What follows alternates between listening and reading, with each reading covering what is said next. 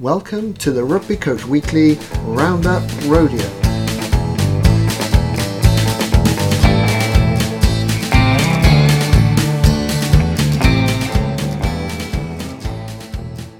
Welcome to the Rugby Coach Weekly Roundup Rodeo. I'm your host, Phil Llewellyn. Welcome to Season 7, where we will continue to delve into the world of coaching, learning and development.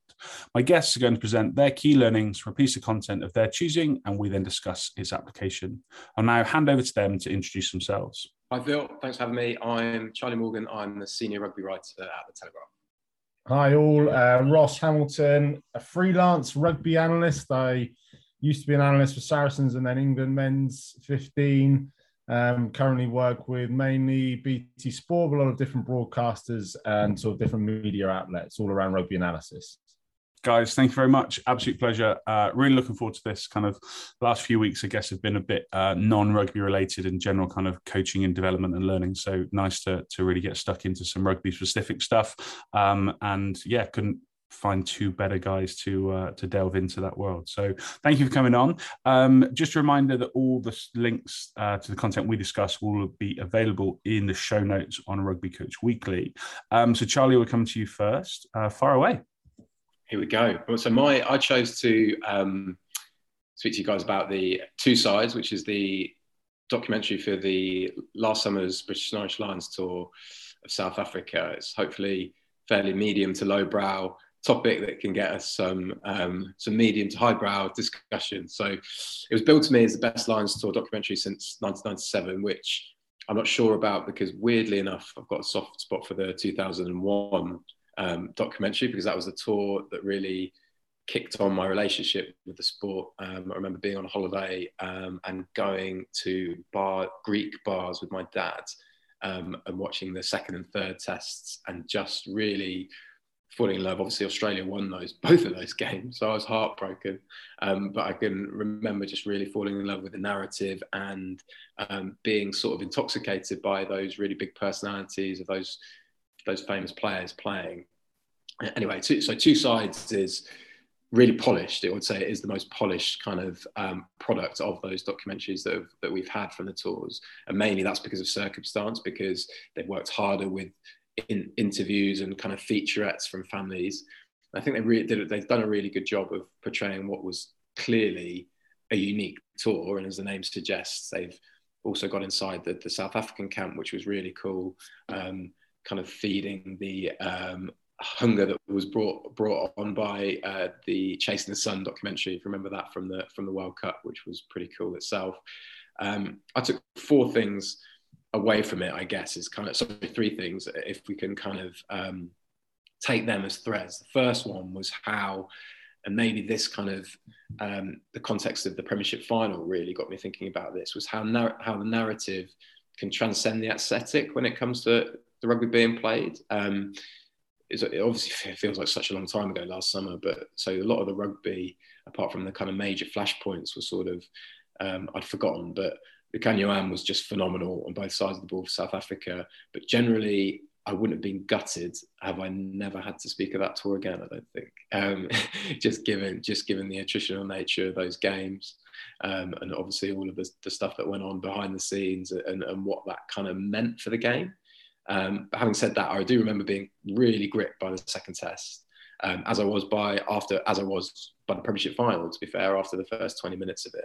And a lot of that was because the narratives and the storylines and how you feel building up, and maybe this is heightened because I'm a journalist and I'm in some sort of way trying to feed those. But I felt that actually retrospectively getting a little bit of a look inside of those two camps and those setups preparing for the series, how much it meant, what they were sacrificing, as we'll come on to later, really enhanced the kind of the matter of it. Anyway, yeah, so the next thing is, as I said, the insight that you get of the South African camp is really interesting, and the main part of that for me is how strong the alignment is between the messages given by Rassie Erasmus and Jack Nienaber, and even outsiders like Felix Jones, who is a fascinating individual, the alignment between their messages and the South African psyche and how important that is. because I've just never. One thing I think from all of these documentaries is, and it was something that a friend said to me once, was, don't you think it's really interesting how actually the messages between the players are exactly what you'd get in an under 15 game, and in a you know, to play I think sort of level 6, 7, whatever, you'd be getting those similar messages between the players, and in a lot of ways you'd be getting the similar messages between the coaches and the players, but making those messages seem sexy and seem resonant, I think, is such a skill. And the way that Erasmus does it, particularly by tapping into what South Africans really are at their core, is so interesting to watch. And we've got it a little bit, we've got it a lot, to be honest, in Chasing the Sun. You get it even more in this Two Sides documentary, and they're just, I mean, he's a amazing orator, Erasmus, and you just get, and as is Nienaber, but you just get these messages like, not to spoil it for anybody that hasn't watched it, but they're talking about the Lions' attack, and they're saying, look, it looks really pretty when they're playing against boys, when they're playing against men, so when they're playing against you, and when you're going to rush up and rush them and disrupt them, it's going to look awful. He obviously swears, but I guess I'll make myself comfortable before I start dropping before I start swearing myself. So there's that, and yeah, and just and as a fed to that, we get just to kind of again revert back to there's a real kind of parallel between the Premiership final and Leicester and Saracens, and how those guys have made unsexy yet important things sexy, or if not sexy, then resonant for their players, so their players really understand the importance of it. And just the finale and how Leicester won that final really illustrated that. And at Saracens, they've got Dan Vickers, who has been one of the unsung heroes of that era, and how when you speak about his players, it is his skill to repackage information and just make it resonant, make it emotive. I think that's just a really interesting side of the game that we don't necessarily see, but is really crystallized in Two Sides. I've done a really good job of that. And the last thing was purely just how easy it's probably been to forget the sacrifices that those players made during COVID. You get a really vivid idea of the outbreak in the Springboks camp at the start. There's a view down, which is a really well edited bit. There's a view down a hotel corridor, and there are red stickers on the rooms of the players that are infected. It's just amazing that they managed to keep that series going. The Lions meetings, everybody's got masks on. Every seat is 1.5 meters apart, or whatever it had to be. Just little things like when Stuart Hogg hadn't been in the test side, had he, for two tours, so it's a huge deal for him. And when he got picked, weren't many hugs, because I think they were wary of infection. Josh Adams didn't go home for the birth of his daughter, but pulled out of a game and then was sort of staying on in the tour, which must have been a really difficult atmosphere. At the best of times, never mind when you're leaving a daughter behind, when you've left a pregnant partner behind. And there's one point where he's asked, are you kind of glad you're here? Are you glad that you've chosen this over being there? And he's a fantastic interviewee, Josh Adams, super open, and he thinks for a while, and he's actually asked twice. In the middle of it, he volunteers, I wasn't sure whether it was this the right decision. And at the end, with reflection, he says, no, I am glad, because that'll be something that my daughter, in the future, she'll be extremely proud that I was there. That's just one personal story of it. And then the last thing was obviously no crowds, which is great from a point of view of listening to those conversations between players, and selfishly the animosity that's going on. That was really interesting to hear. The whole documentary actually starts with Cheslin Colby's taking out, oh God, I've forgotten who took out now. But to only get the yellow card in the second test, that's where it starts. So you're like right in the thick of it, and you can hear all of that echoing around the stadium. But for there to be no crowds seems like ancient history, but also seems extremely bleak. Yeah, so they were the three things. Overall, not sure whether I'd have to binge. I'd have to have another lockdown myself to binge all of the other documentaries to kind of rank them or whatever. And as I say, real soft spot for 2001. But just a different documentary for what was a different and hopefully unique tour. Oh, bit of feedback. Sorry. Yeah, what a brilliant rundown. Really, really interesting. Why do you think it's the uniqueness of the Lions? Jump back to your kind of the narrative transcends the aesthetic. Like, yeah, at times it wasn't great rugby.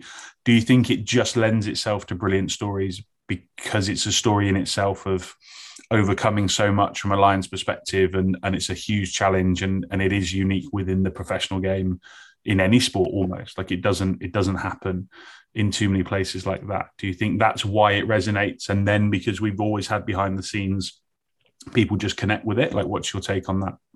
Yeah, that's a huge bit of it. Again, I can't remember how many Lions 15s I had to pick for work, but I was glad when I could stop. But the hype machine, the hype is generated by people. Is there is a hunger for it. There's a hunger for it. There's an interest in it. And I think a big part of that is how players see it and how players value it. And when you think that the Stuart Hogg sort of snippet is his dad comes on, and that's the point I mean about with time to kind of produce this, they've managed to delve into some family stories. His dad comes on and said, Stuart would tell you that he isn't a Lion yet, despite having been in 2013 and 2017, and despite having been this icon, to be fair, of Scottish rugby, because he hadn't had that test cap yet. And there are little things like throughout the documentary, Alan Wynne-Jones and Maro Itoje, their small talk between each other is constant. It's almost like it's almost like they've played together 50 times, and they can they're just because they're constantly sort of checking with each other, sort of a bit of a nod, bit of a shrug here and there. And you can tell that those guys have built up a relationship purely from the 2017 tour that they then brought into the 2021 tour. I think that those relationships and those interactions are really important for fans. The fact that uncannily, maybe apart from Australia in 2013, recently the Southern Hemisphere side has always been on the up, and obviously you had this. This South Africa setup at the minute is particularly special, so that heightened the prestige of it. There are loads of strands to it, to the allure of the Lions, and despite it being such a disrupted tour, and as I say, hopefully unique, that comes through, which is really nice. What's your take, Ross? How big a fan of the Lions are you? Yeah, obviously huge fan. Charlie, I was going to ask, how much does that seem to take precedent when the rugby was particularly poor? I was sort of linking back to your point as well about the Premiership final. Think of last year's Premiership final and the semi-finals as well, with Harlequins doing such a good job there. That was all about the rugby and the attractiveness of the game and what it looks like. And there may not have been that many stories sort of behind it that year, particularly anyway. This year with the two teams, Saracens and Leicester, not the prettiest of rugby. I still enjoyed the game because I'm a rugby fan, but you might need to be sort of a bit more hardened to enjoy that. But the story of the final with Leicester's story with Saracens to an extent was incredible. And I'm a Saracens fan. I work there. I live around the corner. I know the guys there. And I love that Leicester won that because of all the stories and everything that's gone on from that. But how much was that important because the rugby didn't necessarily take centre stage? Yeah, hugely. I think maybe where the Lions suffered was that there were 3 of those games. I think there was, and it kind of seemed as though, I mean, from that very first tackle from Amon Daly, it was almost like, right, well, moving the ball is going to be pretty difficult in this series. And then that's where, we had the tension, we had the kicking exchanges, and that was where it stayed for three tests. Whereas in the Premiership final, these guys have come through, they've progressed having played a certain way, and the semi-finals had been a bit more open, so the final was always going to be pretty tight. I don't know. Maybe it was just the flashpoint of Aled Davis's yellow that really kick-started the game, and then the Leicester tries off the back of that. But I remember being really gripped, and I had a bit of skin in the game as well. I'm from Leicester, born in Leicester, and had a lot of friends who would have been extremely, extremely happy going through sort of just a horrible time with the state that Tigers have been in. So would have been happy. It would have been happy either way, because the Saracen story I loved as well. I actually went back and tallied a few kicks from the so the most kicks there were in that line series in a game was 65, and that was 40 fewer than there were in the Premiership final. But it felt like the Premiership final was a little bit more expansive. Even maybe I have to watch it back again, but than some of those tests, and that might have been scrum resets, that might have been mauls, that might have been more. I know it's not dead time if you're in the type 5, but time when you can potentially take a sip of coffee. And that really interested me. That really surprised me, actually. I thought, God, there's been so many kicks in this Premiership final. It's almost like a Lions series, actually loads more. Yeah. So yeah, I think the story had to be strong. You wouldn't be watching other sides play 3 tests like that. But also, I think you're forgiven. Maybe the style takes a backseat when it's such a big undertaking. So beating the Springboks, such a big undertaking. So you do whatever means necessary to oust them in whatever particular style you can put together. Same with Leicester and Saracens. Saracens know how to win finals, and they've used that template. Leicester clearly figured out that they weren't going to give them any lineouts, but they were pretty handy aerially. I mean, the being there on Saturday, the groan when Ben Young's box kick went up, it really made me laugh, because that has just been the bane of supporters for however long, and it kind of turned to a cheer, and everything was all right again. I find the element of, as you say, building identity fascinating, because I mean, I don't know Saracens particularly well, but Ross, you might be able to enlighten me, like how much they love the fact that lots of people hate them. Like, it seems to me like they love what they do, they love the style they play because it suits them, and that they know they can win doing that, and they would just seem to be a ridiculously tight group of competitive individuals. But there's also that little bit of me where that just goes, they probably love being the pantomime villain a little bit. Like, that probably just gives them psychologically something, or just, I don't know, kind of siege mentality that they just don't care. Like, if they get to win and they get to prove a load of people wrong along the way, that's actually a bit of a bonus almost. And like, just how that then resonates or is in contrast with Quinn's.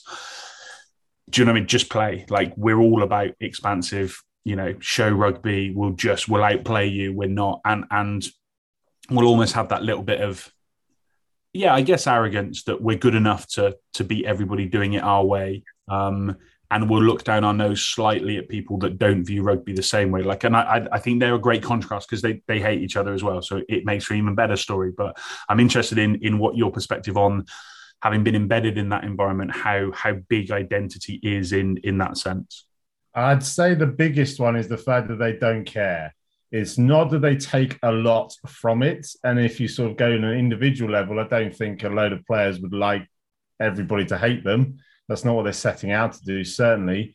But they just don't care. So they will do they'll play their game style. They'll do whatever they need to do to win. And one of the messages, which actually came from DV, Dan Vickers, Charlie, you mentioned him, was don't get bored. Don't get bored of the things that we're doing here. It could have been very easy for Leicester to get bored in that final of keep doing the same thing every single time. Like, eventually, I want to get my hands on this ball and play. That's possibly why you start playing rugby.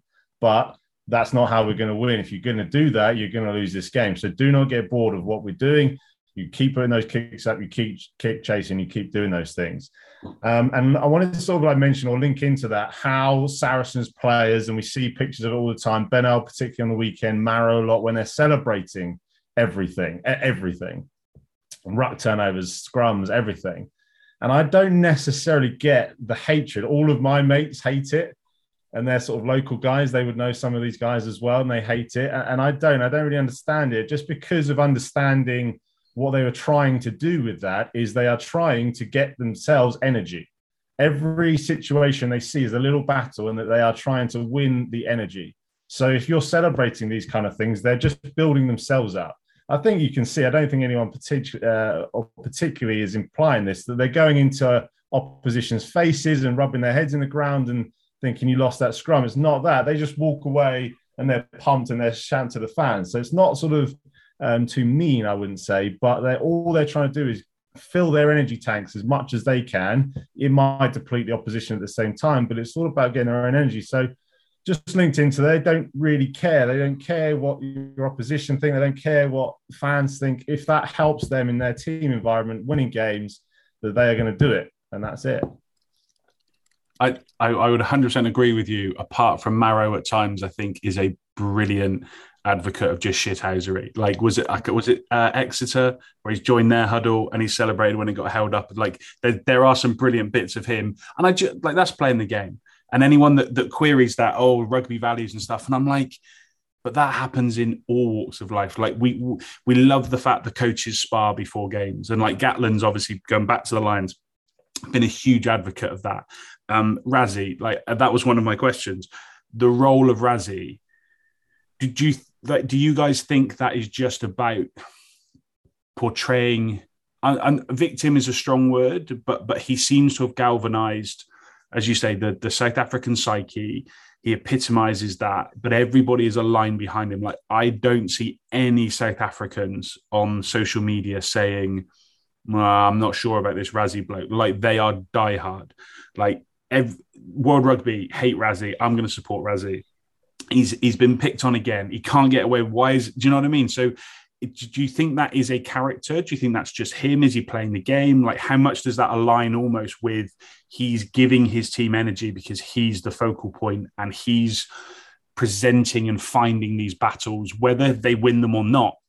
Everyone is judging that he's fighting their cause for them. So I'd be interested in your guys' take on where you think he fits into that kind of mold.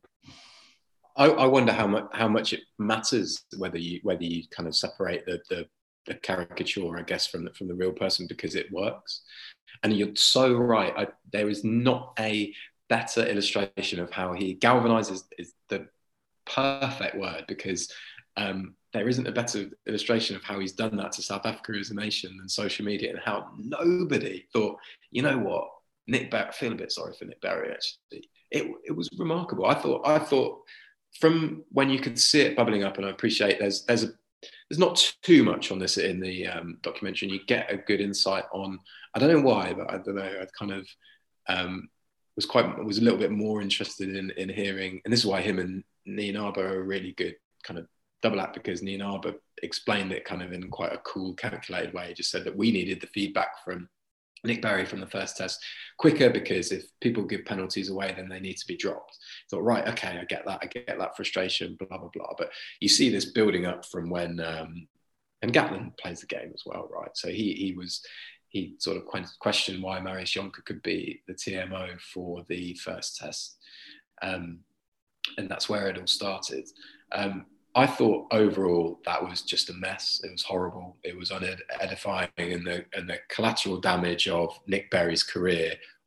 I don't know how anybody could overlook that from the start, and it was always going to go that way, and it was always going to go the way of just a pylon, and that happened. But Erasmus just is a super sharp. His emotional intelligence aligned to, as far as it pertains to South Africans, is so sharp, and you see that, and that's where that's how I think he's got so much out of this setup. And it made me wonder, it made me think, because he was, I can't remember whether it was post Lions or pre Lions, but he was linked to the England job, wasn't he? And you think, I wonder whether he'd be that effective in that role, because that would be, if not taken away, then certainly diluted. And what we've seen with England is Eddie Jones going post 2019. I need a scrum coach. I'll get the scrum coach that has absolutely battered my scrum, Matt Proudfoot. And just when you watch Chasing the Sun, to jump to another documentary, Matt Proudfoot is on that same emotional beat as Erasmus, and he's in tears. He's in tears when they win the final. He's so emotional during these team meetings, and you wonder whether when a coach doesn't have that, how do they make that up? It must be a real skill to make that up. And just pick up on a couple of things previous to Ross's previous point. I had a couple of texts from mates about Bernal. I didn't mind it myself, but it just that had come up, which was quite interesting. And I genuinely hadn't noticed it at the time, because obviously we're high up, and you only really look at the TV monitor for when you've missed something. So I didn't see any of the celebrations, but it fired up a few mates. The Saracens parallel with the Springboks is interesting. Andy Edwards, who was their sort of head of conditioning at Saracens, is now with the Springboks, having replaced Aled Walters, who went from the Springboks to Leicester. And I think they're both, I don't know Andy as well, but Aled is certainly the kind of yin to Steve Borthwick's yang, in that he's this super charismatic energy giver.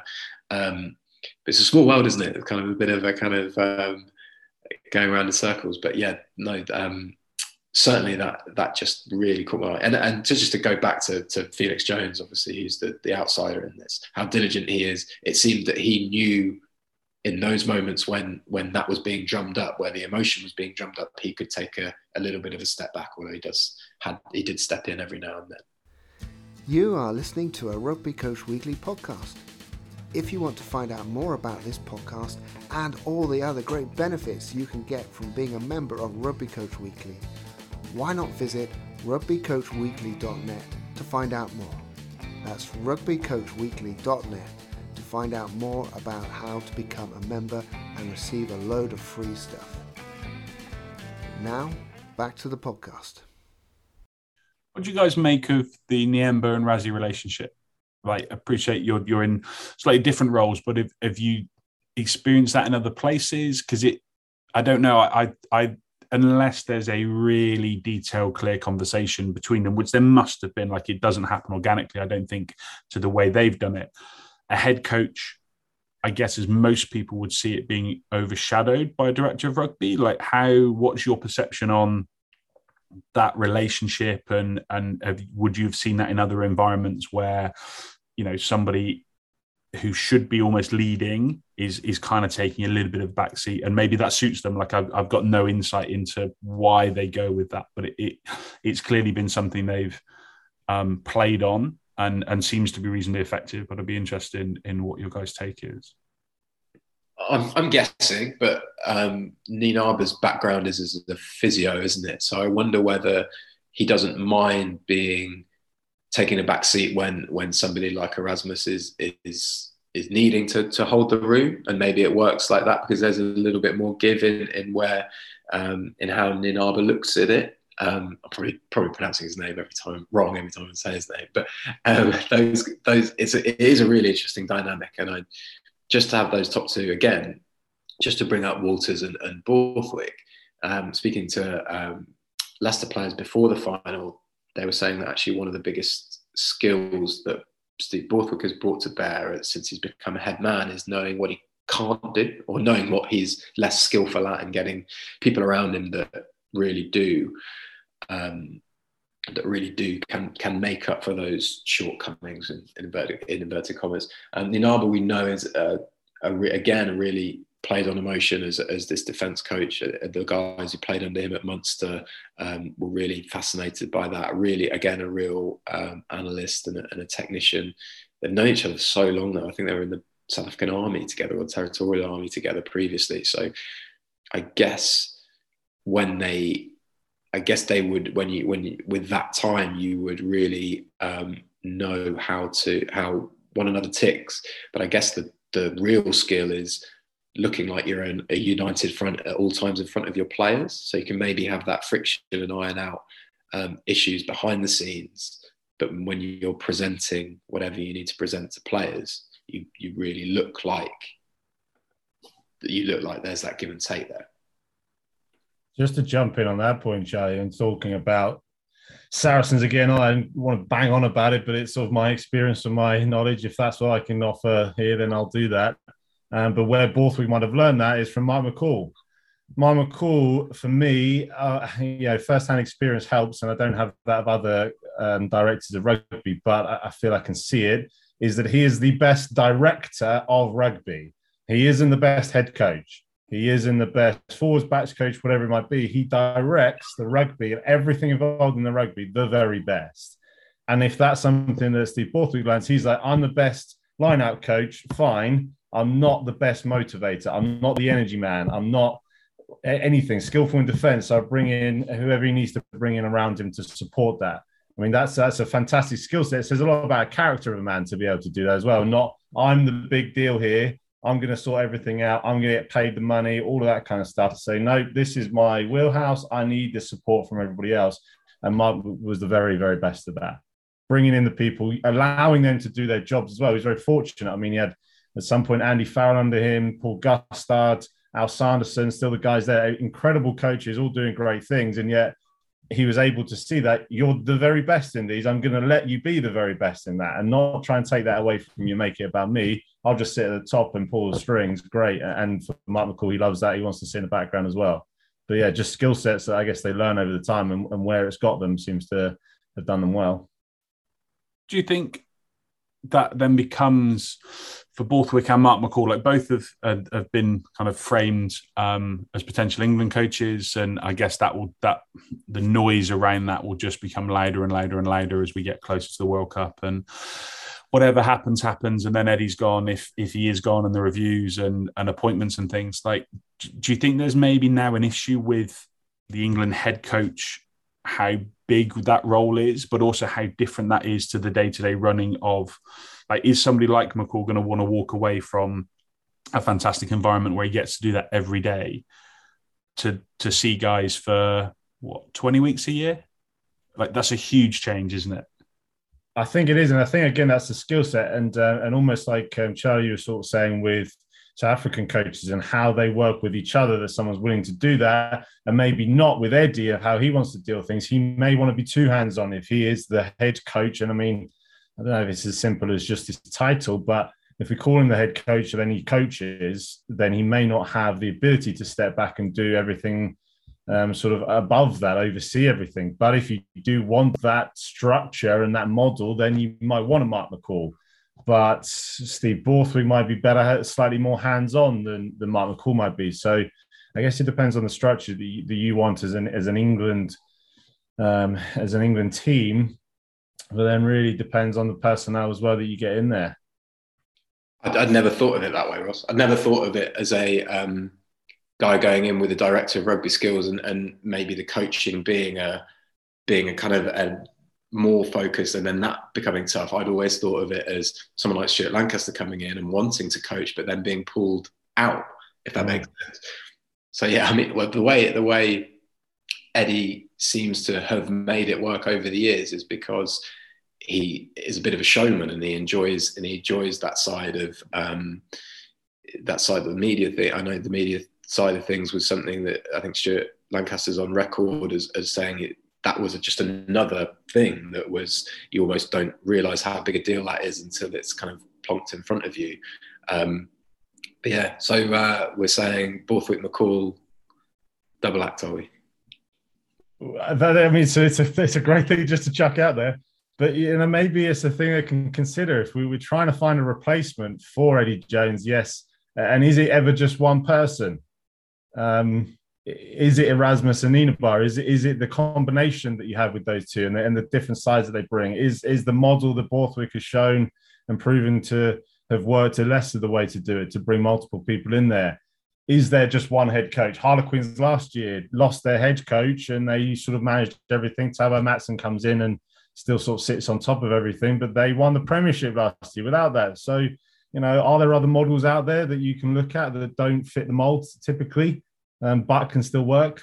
Maybe it's something to look at above us, obviously. It seems to have been an ongoing issue, and I like England rugby didn't start with Clive Woodward, and I think he probably gets.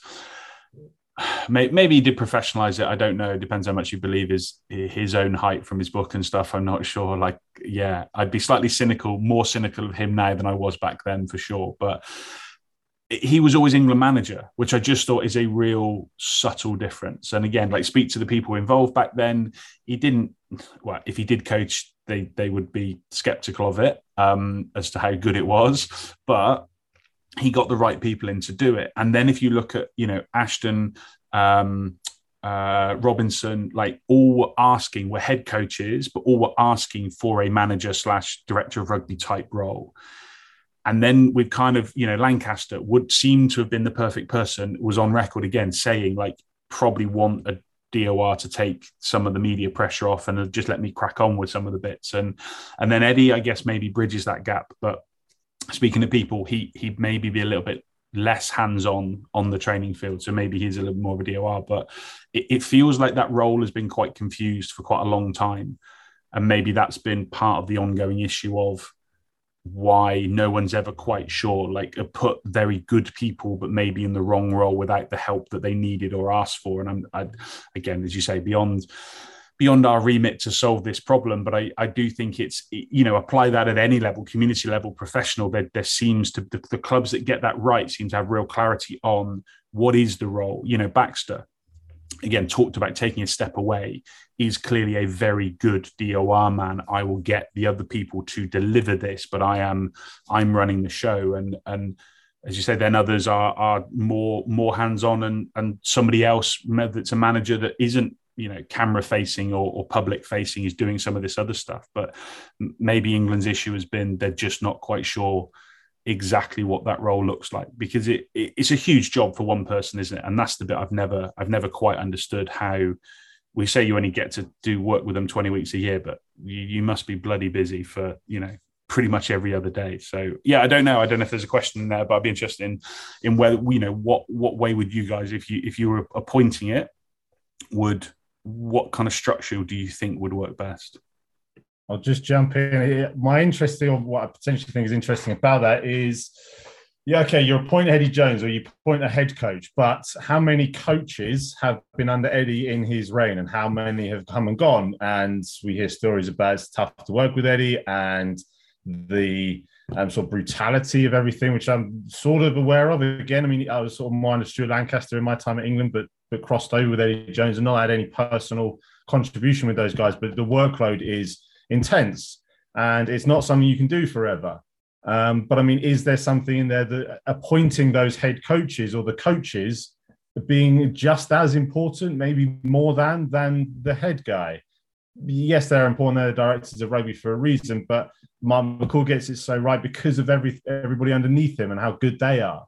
And obviously it's a balance in getting the two, but you just wonder, I mean, Eddie obviously has a hand, I think the only hand in picking those guys, but whether that's something to look at as well. Yes, you want to pick somebody who sits at the top, but actually picking the guys who are going to be doing the hands-on coaching on the ground is just as important. And maybe that sits away from the director of rugby. I don't know. I was going to bring up, it's really interesting, Phil, you brought up Rob Baxter.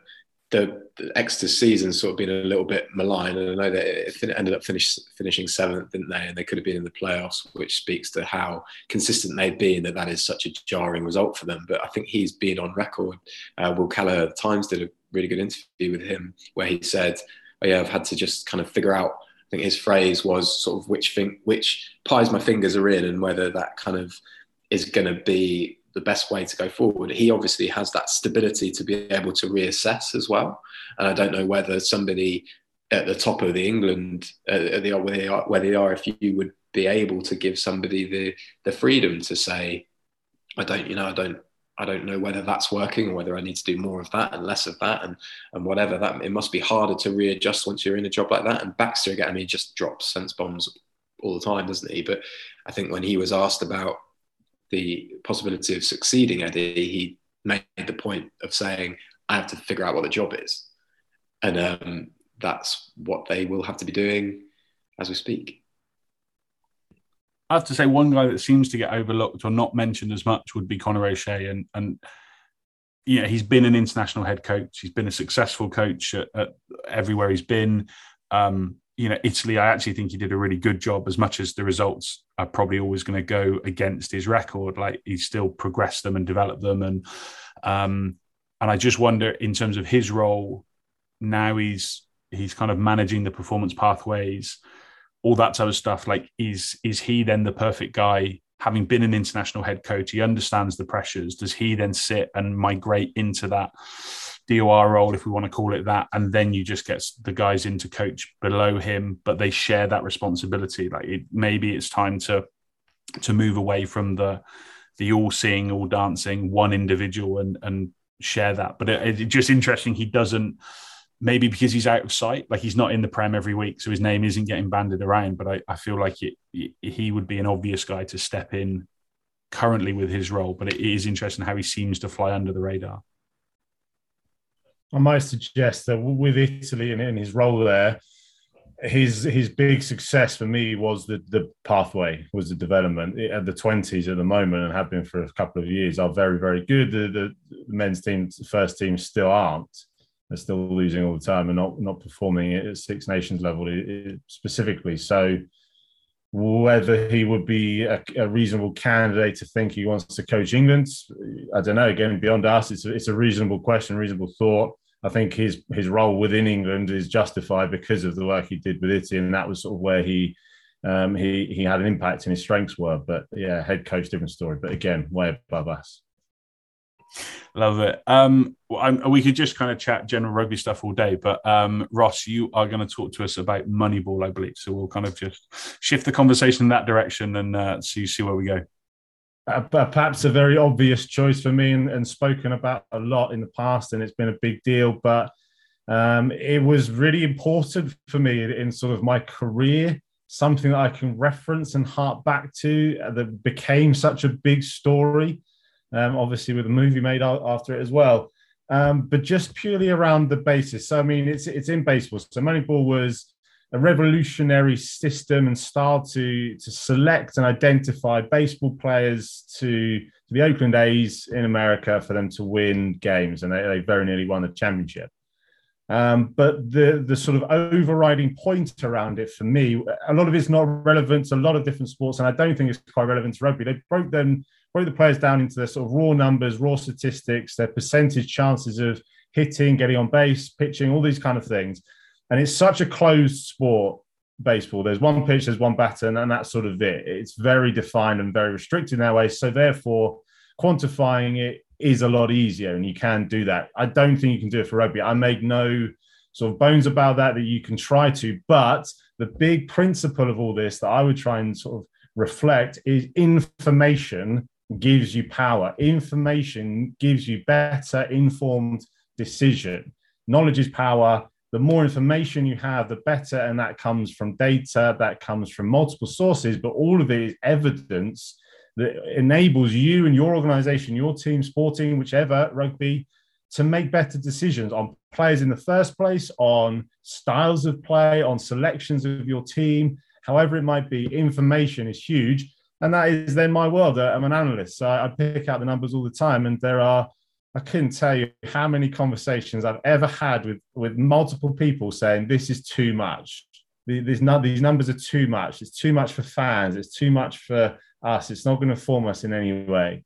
It's above their heads. And with respect to whoever says those things, it's perhaps just a sign of the times that they've not grown up with it. It's not been part of their world for so long that they can't then apply it, and it becomes a little bit beyond them, and it may become something of a fear, that thinking, well, actually, this is where sport, world, business, anything you apply it to is going, and yeah, it's not my skill set, so therefore I might just try and keep pushing it away.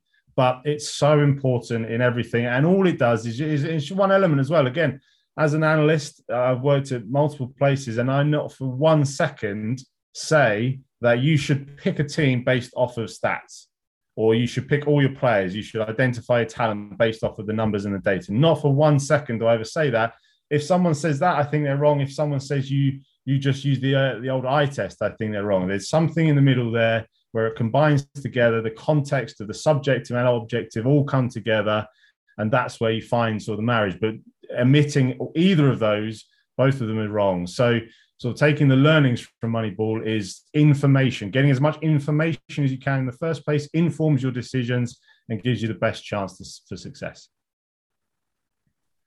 What does that look like for you in those environments, Ross? I'm interested in terms of like what data do you share? What data would you maybe reflect on as capturing but not using? Like, is it about let's try and capture as much as we can that we think is useful at the moment, but some of it might be just building a bank of information to then use later on down the line? Like you're clearly not presenting the coaches or the players with all the information you share every single week. So like how do you go about capturing everything and then distilling that and understanding what is important and what isn't?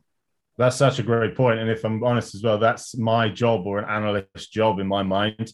I've had some conversations, I had some meetings with Harlequins previously about this, and that we were talking that capturing as much as you can in the first place is the very best way to go, because then you don't come to a situation at the end of the season and say, oh, I'd really love to know our line break conversion percent. How many times we actually converted anything off line break? So, all right, well, let me go back and code every single match from the season and see how we did with that particular thing. Come back, present that information. But, oh, okay, how about off of lineouts? Oh, hang on, let me go back and start again. And it's just a very reactive method of doing it. If you code and capture as much information as possible, you will always have that available for any sort of questions that arise. Phil, your point is spot on, is then that could become too much. And I understand that's a situation when it might be too much and it's overbearing and there's far too much information to find the important bits. But that's where you have somebody who's across the data and they're able to look into it and find out those important bits, and then you can present it. So week to week, it might be different for your opposition that you're playing. The style of rugby that you might play might change season to season. We talk about this as in seasons of the year as well. Your winter season to your summer season might be different. So therefore the data might be different that you want to look at. All of those things are important, but to be able to distill it and make it relevant and make it actionable, I think is quite huge as well. Again, as an analyst, I see a lot of things. I follow a lot of things on Twitter and enjoy that kind of stuff. And I see lots of guys, getting involved in rugby in the data world, which is amazing. But there might be some just small disconnect of what does this data mean and how does that affect our team or benefit us in any way? Going, here's all my Excel wizardry and I can show you any kind of data that you want, is great, and that's a great skill set to have in the first place. But big difference is what does that mean and how can it affect us? And I think that's where, again, people like myself, analysts come in, and a lot of people, I can't remember who said this, but sort of describe them as they are coaches in our office. They aren't the performance analysis who just chuck me some data and then I use it. They are the coaches who present the data and the evidence. And that, again, is all my job, all I've ever tried to do in the broadcast world. If I'm doing some commentary for BT or articles or supporting anybody in anything, all I'm going to do is present the data, not my opinions. No one should care about my opinions, quite rightly. Just going to present the data and what that says and how that can affect us, affect our team or our organization or what we're trying to show on television, on BT or whatever it might be. All of it is just about how the data and how the evidence supports what we're trying to show.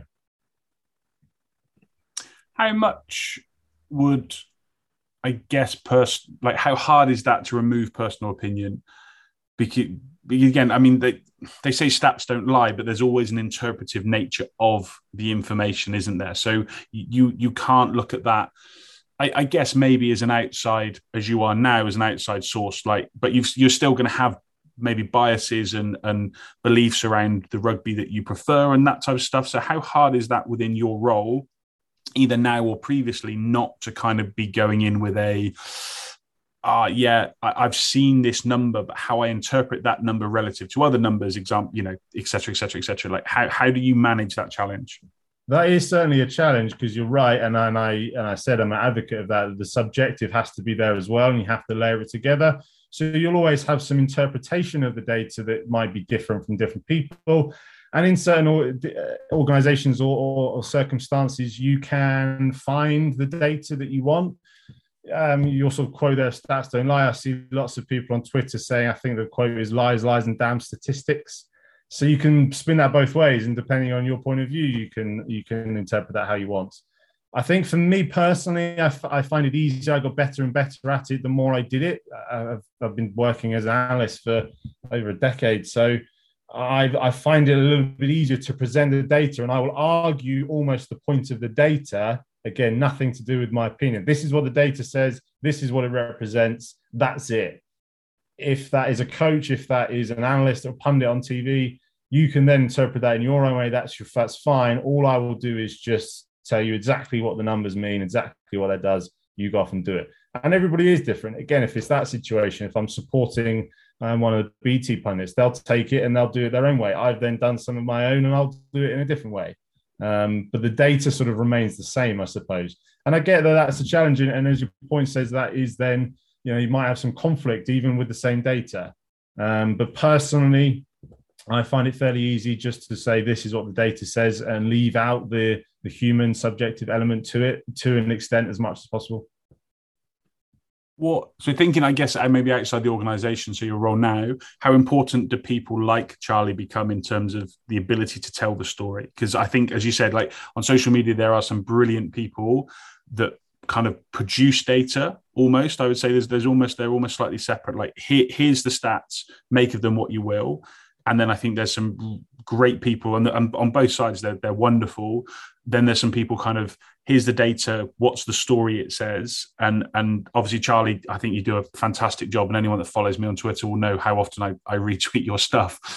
Because I think the stories that come with it are just really crucial to help people understand, because it's so much nuance and complexity and things. So from your role, Ross, I'd be interested in what do you think of that? I know we talked offline at the beginning, how you kind of, Charlie uses your stuff regularly and those types of things. So how important are those people that I guess work to translate some of this stuff?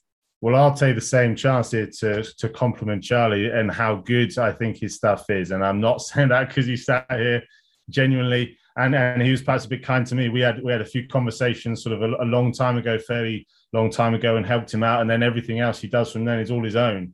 But I hope that sort of helped him and sort of kickstart what he does. And all that is, again, is my point of the Moneyball thing, is it provides evidence to what he's saying.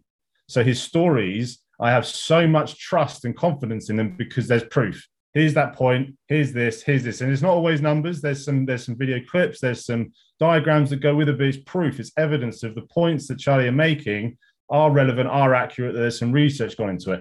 I'm not going to name names, but particularly people who aren't sort of in the media world a little bit anymore and in the rugby sphere, perhaps older fellas, go down the routes of this is my opinion and I'm going to shout this to the rooftops. And as soon as you question that or criticize in any way, question that opinion, where's the proof of that? Anybody can say their opinion on saying, I'd make something up. But why is that relevant? Why does that actually mean something to me? Why am I going to listen to that? Well, here's all my evidence. Here's all the points. Brilliant. Thank you. And I think that's where the world's going with how they digest information, the bite-sized things of social media and so on. That's how it works. So for Charlie, that's brilliant. And I think that's relevant for me in a way that trying to provide that evidence is the main thing. Don't get lost in your own opinions. Just present what you've got. Sorry, Charlie. Yeah. No, I was just going to jump in to just point. You said at the beginning that knowledge is power, and I certainly agree that there's a fear around how, so that's a fairly big word, but I think it's certainly resonant as far as this conversation, because there can be a skepticism of those numbers when opinion can be the thing that you've fallen back on before. And there is, as you mentioned there, the eye test certainly has value, I would say. I would point listeners towards the series of articles that you did with Alan Dimmock of Rugby World over the Six Nations, because I feel that's the level that I think that coverage should be aiming for, because it wasn't there was the eye test. Forgive me if I get some of this wrong, but I think it was the one that's sticking out in my mind was how France were attacking and generating quick ball, and you were delivering the ruck speeds not only sort of as an average across the game, but of the try scoring sequences. And that's when you think, oh, geez, like why is that defensive line compromised? Oh, it's because there were three rucks under 2 seconds, easy for you to say, in a row. And then you're like, all right, okay, that's brilliant. How often does that happen in a game? When that does happen in a game, how does the defense kind of escape from it? Awesome. And I think that's kind of where rugby has maybe been content to ignore that. And I think that is how we paint pictures more vividly. And actually, I think that's why, and there's always this striving, it's another American sport, isn't baseball, but the NFL, I think that's coveted a lot by rugby. And I think that's what they get really well, because there is a certain subset of NFL fans. There are fans that are engaged in the rivalries and their teams and the stories. There are more that are engaged in the players, like me. So I watched, funnily enough, have got into NFL from watching Hard Knocks, which is probably says, a lot about my biases and why I like Lions documentaries so much. But then there's another subset that are into, it's not the same, but I'm trying to think of, because they have next gen stats, don't they? It just got really kind of interesting. And so then you can look into sort of, post contact meters. Why is Billy Vunipola so valuable? That sort of thing. Where does he make those meters? I had my notes open I reread Moneyball fairly recently to do a piece with Oval Insights and their influence with Leicester Tigers. And the quote I've got at the top of these notes is inefficiencies in the game. That's what this was all about for the OAs. And I think there's inefficiencies in rugby coverage, which is what people like Ross can really help with. And I just want to make a point as well to sort of talk back to your first point, Charlie, you were talking about is where things come from, is that if you've got the story and the backgrounds and the human stories and, all of that engaging kind of content, that's one thing. If you've got, the style of rugby on the pitch, that's another thing. If you've got lots of people like behind the scenes kind of stuff, all of these things are still relevant and they still contribute. And I just think it's this extra little arm of things that people are perhaps missing, slowly coming around to it. The fact that I have a job in the first place and I do what I do is sort of highlighting that people think that. BT, in very fairness to them as well, they came to us. I was working for England at the time and came to us and said, we want to talk on the same level that you guys are talking about.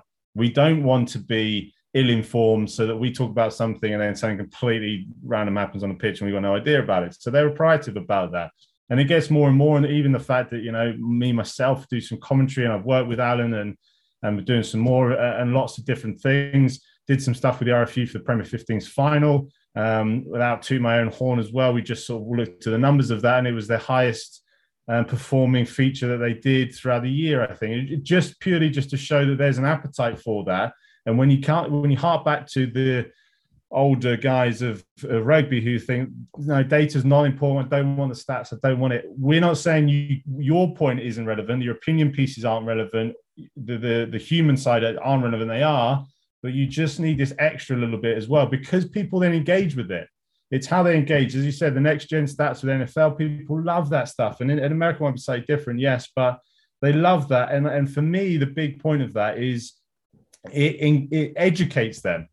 It gives you a point of difference or something to look at and understand what you're seeing. Your example of the article of ruck speeds when you're in a try-scoring possession. If you've seen that or you have now understood that, like, oh, well, I'm going to look out for that. And then next time you're watching a game, like, geez, those rucks are quick. And I can see that. I can see the disorganization now in defense. And that's why that line break happened. Like, that's engaging to me. That's educating the fans and the casual fans. And that's huge. Once you get to the World Cup and Six Nations, everyone says it's just casual fans and they don't want anything. But if you can educate them and help them to understand what they are seeing, they will be more engaged in it the next time and the next time. And they'll go to the pub and they'll talk to their mates. Like, did you see the ruck speed on the weekend? Like, it will filter in and it will be something that they want to cling on to. The guys that you've kind of illustrated this perfectly, which is that the very best people that are working in this sphere are not saying that their methods are the be all and end all. They are very flexible and very wary that we're in rugby is a sport where the intangibles are so important. And just to bring that back to Leicester Tigers again and Oval Insights, Freddie Burns, who's just won the Premiership with a drop goal, was a signing who not privy to the real ends of it, but they picked him, I'm fairly sure, because he would be a fantastic, versatile deputy for George Ford who could impart this kick pressure game. that'd be the tangible side of it, which was what they probably looked at as far as his kicking meters. And he ended up actually, so in the Premiership season, regular season, I think, and including the semi-finals was the last time I looked at it. But so George Ford was top for kicking meters per 80. Ben Youngs was second. Freddie Burns was fifth. So three players from the same team in top five. Crazy. Then the intangible side of it, which is what I think, again, Oval will have thought about. People like Chris Ashton, Richard Wigglesworth coming in, not only coming in, starting the biggest game of the year because of that experience and those intangible values. And that marriage is how we get comprehensive with it, I think. Yeah, I fully agree. Do you think, I will just laugh, Ross, I think the individual you're mentioning has probably blocked everyone anyway, so he won't hear this if it goes out. So the fact you're laughing kind of confirms that's all good. Do you think the challenge for rugby is NFL can do loads more of this stuff, I guess, just because of the money involved? So my perception, and I don't know the media side at all really, is the challenge will be rugby tries to be all things in terms of coverage. It seems to be, or has been, all things to all people, because it probably just doesn't have the finance or the ability to kind of separate that. Right, here's I'm not going to call them diehards. Here's a data-focused commentator or a stream that kind of focuses in more detail. Like I go back to the NFL, like I think Sky and Channel 5 or Channel 4 used to have it. And if you watched it on Channel 4 or Channel 5, whichever one it was, they were like, this is for the casual fan. Like we're going to explain stuff really basically. And if you know the game, like this isn't the coverage for you. So please go and watch somewhere else and don't complain to us that this is like dumbed down. Mm-hmm. And I feel like we just get caught in this flip-flop where during the Six Nations, commentators, if you're new to rugby or you're watching for, you don't watch it very much, like here's what's happening, which probably drives the people that know the game insane, but we only ever get that one perspective where we're just trying to cover all our bases. Do you think diversification of output, I guess is how I describe it, like is that the way forward from your guys' perspective? Is that how we cover more of the market? I'll just try and jump in there straight away just because of to give you some insight into sort of BT and how they do things and meetings that we've had fairly recently. But, the lay of the land is changing a little bit with the Discovery connection. But they wanted to push this thing called OBB, which is objective-based broadcasting. So they ideally want everybody to watch all of their sport and their rugby through the app. Because of the interactive nature of the app, they say sort of like the best engagements and their best viewers come from the app. And if they do that, and if they can do that, then they might be able to build channels when it's effectively like the app. So you're still watching on your TV and stuff, but you have the functionality of the app. And you can then choose what you watch. You can choose your coverage from commentators, alternate commentary, from stats, and the amount of data that's on your screen. F1 is a great example now with everything that's built up from them. There's so much data, and I love that. I might be biased, but if there's a whole load of data that you want absolutely everything, you pick that. If you want somewhere in the middle, you pick that. If you want nothing at all, you just sort of swipe it all away and it's gone. You might even be able to control the camera angles that you see. You can become a director at home and you can filter what you see. You might want to see just a big sort of hide behind of the game for a little while from the side cameras, or zoomed in tight on certain players, player watch, whatever it might be. You have the ability to do that. And the purpose for that was a brilliant sort of insight from BT's CEO was a bit like you're saying, Phil. If you aim down the middle, you miss everyone. Nobody wants that down the middle. You have guys all on this side who are the casual viewers that's too much for. You've got guys on the top end who that's absolutely nothing for, and that's frustrating me. So give everybody what they want. And I mean, maybe in the meantime, the answer is different broadcasts. Is if you want really detailed, insightful articles, go and read Charlie's. If you want sort of skimmed over opinions of some other guys, find those, and they'll all be there. So you can find whatever you want, but having the option of both or everything, I think, is very, very important. And whether that's on different channels or different people in the media or whatever it is, giving people the option to choose whatever they want to choose and whatever suits them is really great. As soon as you go down the route of saying, I'm not going to do this at all, I'm not going to do this at all, then you're going to lose somebody and a lot of people. So give everybody everything would be my answer to that. Fantastic. I mean, just if it moves or continues to move further that way, then as you say, I think it would just make more people more happy and more engaged, and that seems to be. I think a lot of people are craving rugby to break its own glass ceiling almost. That seems to be a feel at the moment that they want to take it to a wider audience. So really, really positive. I do think, sorry, Phil, just on that as well, just I was thinking of another example of just how, if it's a weird thought, I don't know sort of why I ever had to describe this, but if people like rugby, they're going to like rugby, if you know what I mean. If you give them rugby stuff to talk about, again, yes, the personal side of things, the behind the scenes stuff, still important. But if they're watching the rugby, they're probably going to want to know about it. So BBC this year for the Six Nations did the rugby special afterwards. One of the first ones I saw, Ugo was hosting it. Sam, who is the very, very best pundit for me, Sam Warburton. But John Barkley's on there as well, who's brilliant. And they had an hour, and it's ad-free, so it was an hour of just looking at all of the rugby and what happened and why these players did what they did and the stats and how it showed and how they got their results and everything like that. And that is incredible. It wasn't in the main show. And that was another thing I was going to say earlier with NFL and things and baseball and cricket specifically. There is so much time in those sports. There's so much dead time. There's so many breaks in play that you have to fill that time, and you're going to do it with that kind of stuff. Rugby is different and rugby is hard. And sort of to give you an idea of that, the amount of stuff that we would do and have prepared, and it just gets dropped and you miss something. And the game changes. Someone goes and scores a try. We're talking about Harlequins' collision dominance, and then they get absolutely smashed up. Well, I'm not actually going to talk about that right now.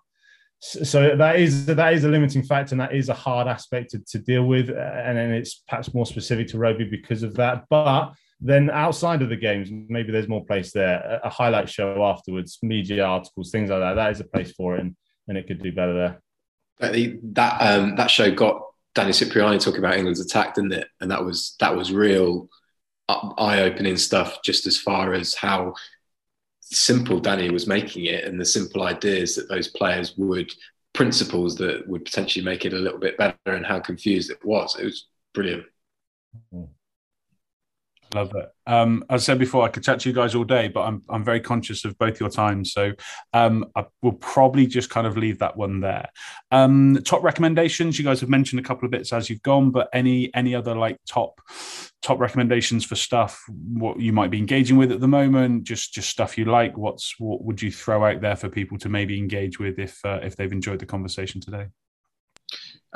You bringing up F1, Ross, really obvious one, but Drive to Survive, just as far as how much momentum that's created, I think maybe even just revisiting it is just, it's done wonders for F1, hasn't it? Certainly, yeah. I mean, it's going to be copied, and people are desperate to copy that in every sport, but I can't remember the name of it, but it follows the Harlequins sort of story last year that's on Amazon Prime. That'd be a good one to get some insight. Even the old school stuff, like those Hard Knocks to Rugby and those kind of things, those grassroots levels that you're looking at, and how you engage with players and how you get them into the sport in the first place. That stuff is amazing. Top level stuff, of data or insight into international games and things. There's plenty of others out there, articles and so on. But there's, again, as we're saying, hopefully something for everyone. Fantastic. Where can people find you? Where can they engage with you? For me personally, I'm almost only on Twitter. I don't do social media at all. Not my thing. So I only post about rugby stuff as well. You won't get any boring stuff about my life. But at Roscoe Hamilton is for me on Twitter.